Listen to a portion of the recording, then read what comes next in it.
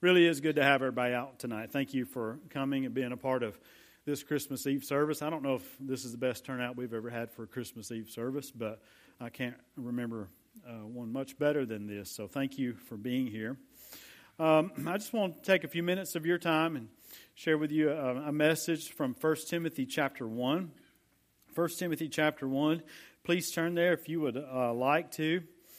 1 Timothy 1 verses 15 through 17, and we'll reflect on a couple of other passages as well. I've got some notes here somewhere. There they are.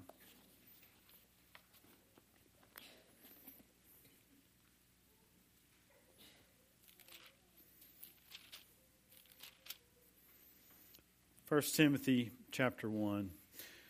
Let's go ahead and pray. Father, I come to you now, and Lord, I am thankful for your church and that the redeemed of the Lord can gather together and that we can say so, that we have been redeemed through the blood of our Lord and Savior Jesus Christ. As we look into your word tonight, Father, I pray that you'd give us ears to hear, and I thank you for your word that is powerful in our lives to save us and to sanctify us. In Jesus' name I pray, amen. All right, so I guess if I were going to entitle this, I would entitle it A Most Faithful Saying. In 1 Timothy chapter 1, verse 15, the Bible says, "This is a faithful saying and worthy of all acceptance, that Christ Jesus came into the world." Do you see why I chose this passage, or maybe why this is a fitting passage? You see there that Christ Jesus came into the world to save sinners, of whom I am chief. Now, however, for this reason I obtained mercy, that in me first Jesus Christ might show all long-suffering as a pattern to those who are going to believe on him for everlasting life. Now to the King eternal, immortal, invisible, to God who alone is wise, be honor and glory forever and ever. Amen. May the Lord bless the reading of his word and the preaching of it to our hearts. A most faithful saying.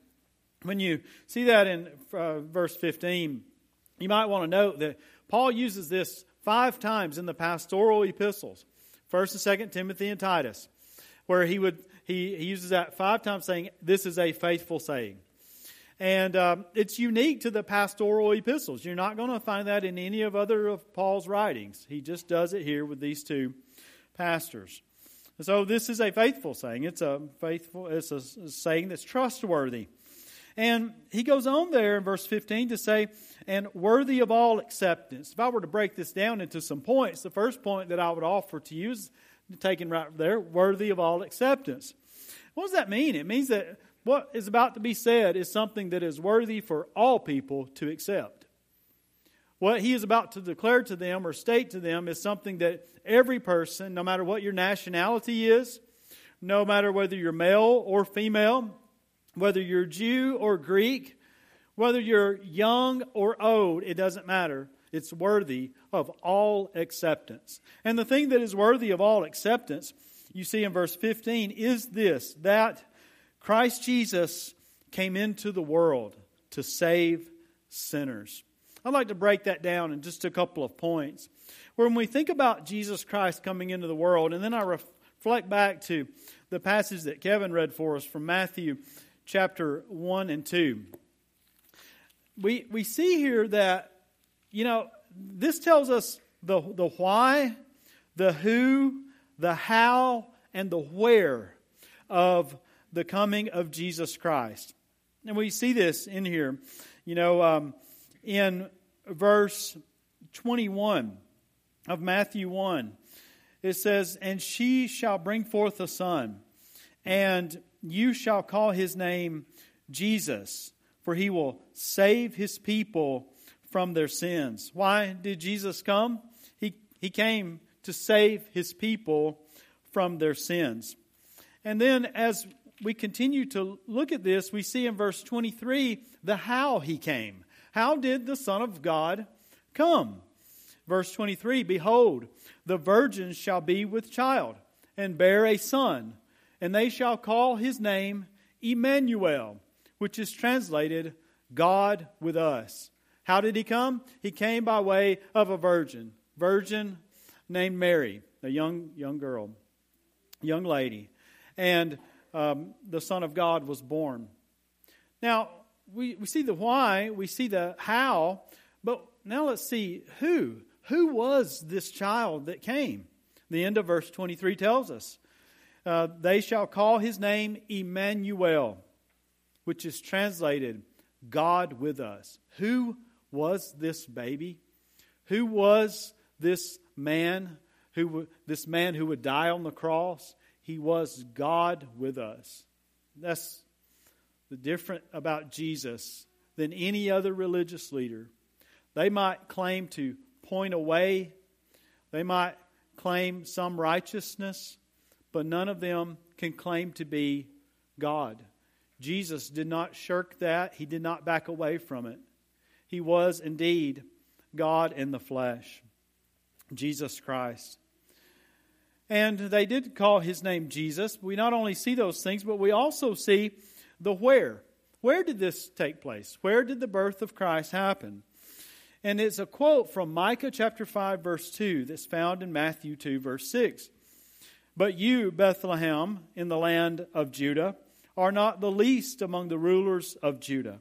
For out of you shall come a ruler who will shepherd my people Israel. Bethlehem is the place from which where the Savior was born. So we see those things. Jesus Christ came into the world. And we see ultimately here the purpose of his coming, the why of his coming being found in 1 Timothy chapter 1, verse 15. And that was to save sinners. If you think about it, that makes perfect sense, doesn't it? That it's worthy of all acceptance. You see why it's worthy of all acceptance? We know the Bible. For all have what? Sinned and fallen short of the glory of God. Think about shooting at a target and hitting low on the target. Think about missing the target altogether and just falling short of the target. We have fallen short of the glory of God. And it's because of that sin, of our falling short of the glory of God, that all people have experienced that Christ came. Because all people need a Savior, having all sinned. And we know also that the Bible tells us what the wages of sin is. What is it? Death. The wages of sin. In other words, the paycheck we get from our sinning. What we've earned from our sinning is death. We're deserving of it. And that goes for all people. Last time I checked, death is pretty much a 100% thing. We're all headed that way, unless the Lord Jesus Christ returns first. But we're all headed for it. Christ came into the world to save sinners. He saves us from sin.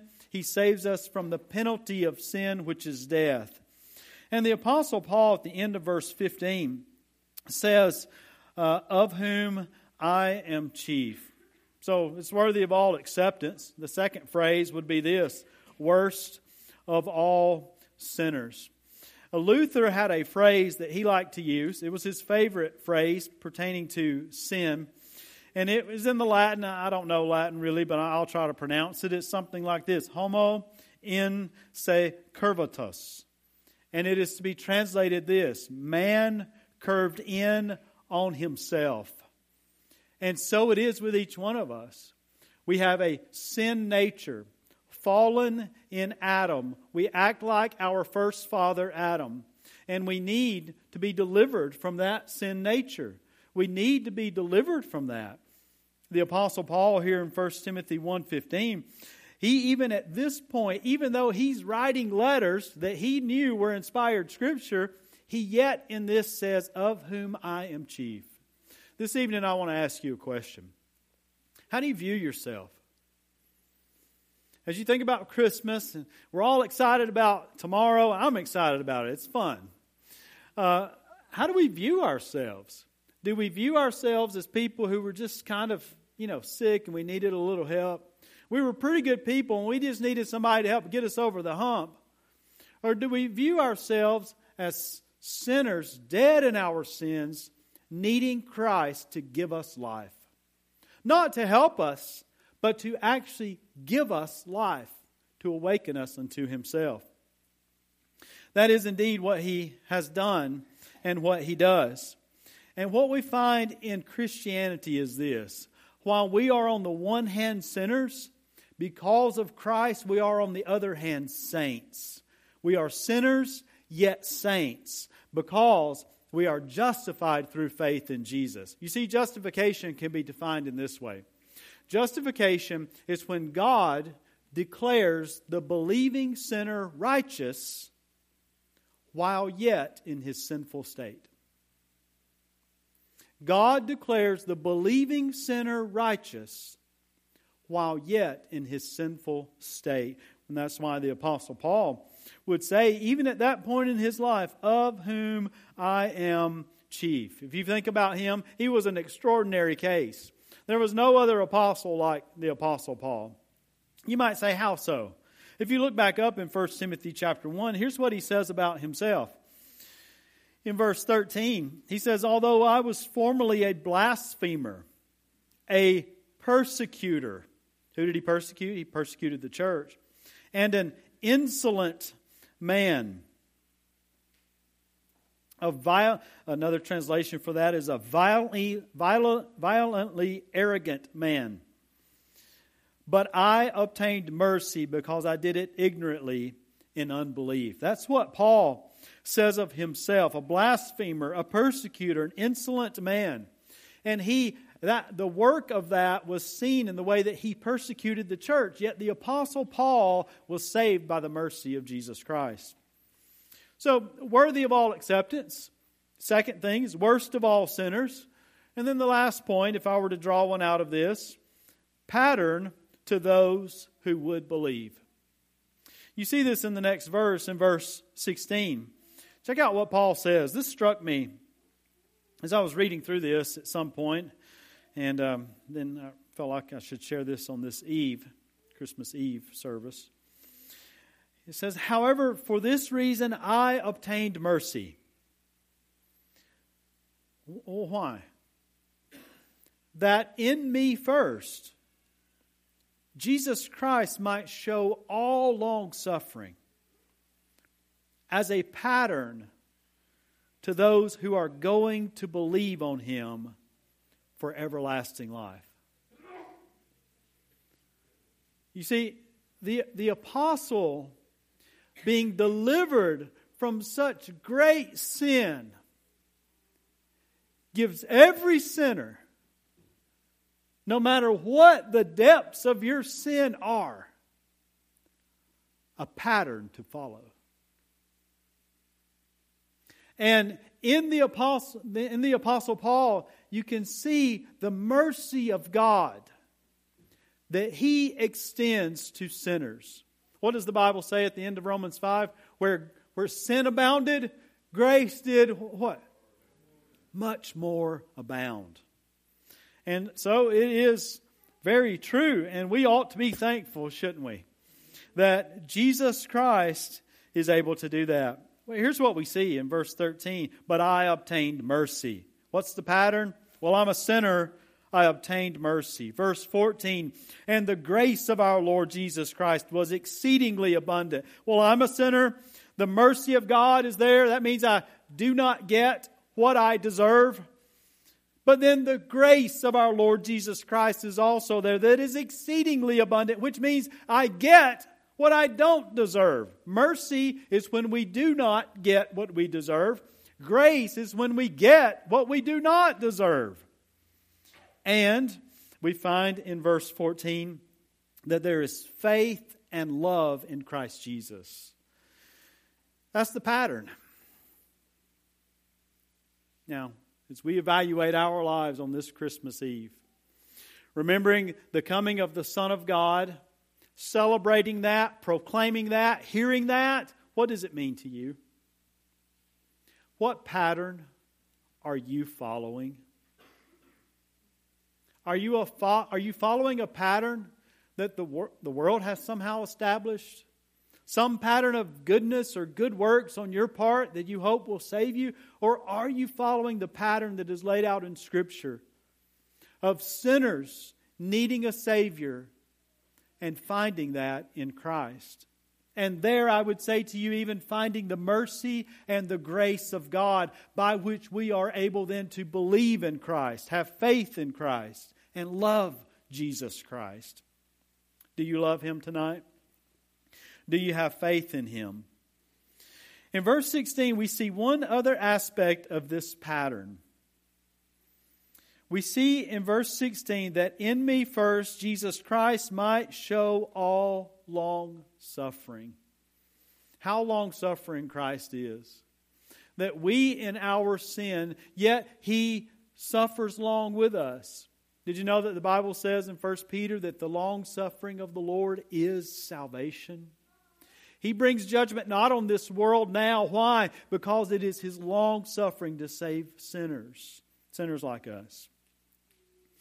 Why all of this? Well, Paul reminds us at the end of in verse 17, who's behind it all? Whose idea was it that He would send His Son into the world, that the Son of God would come, and that He would die, and that He would rise again on the third day, having borne our sins on the cross? Who would do this? Who would think of this thing?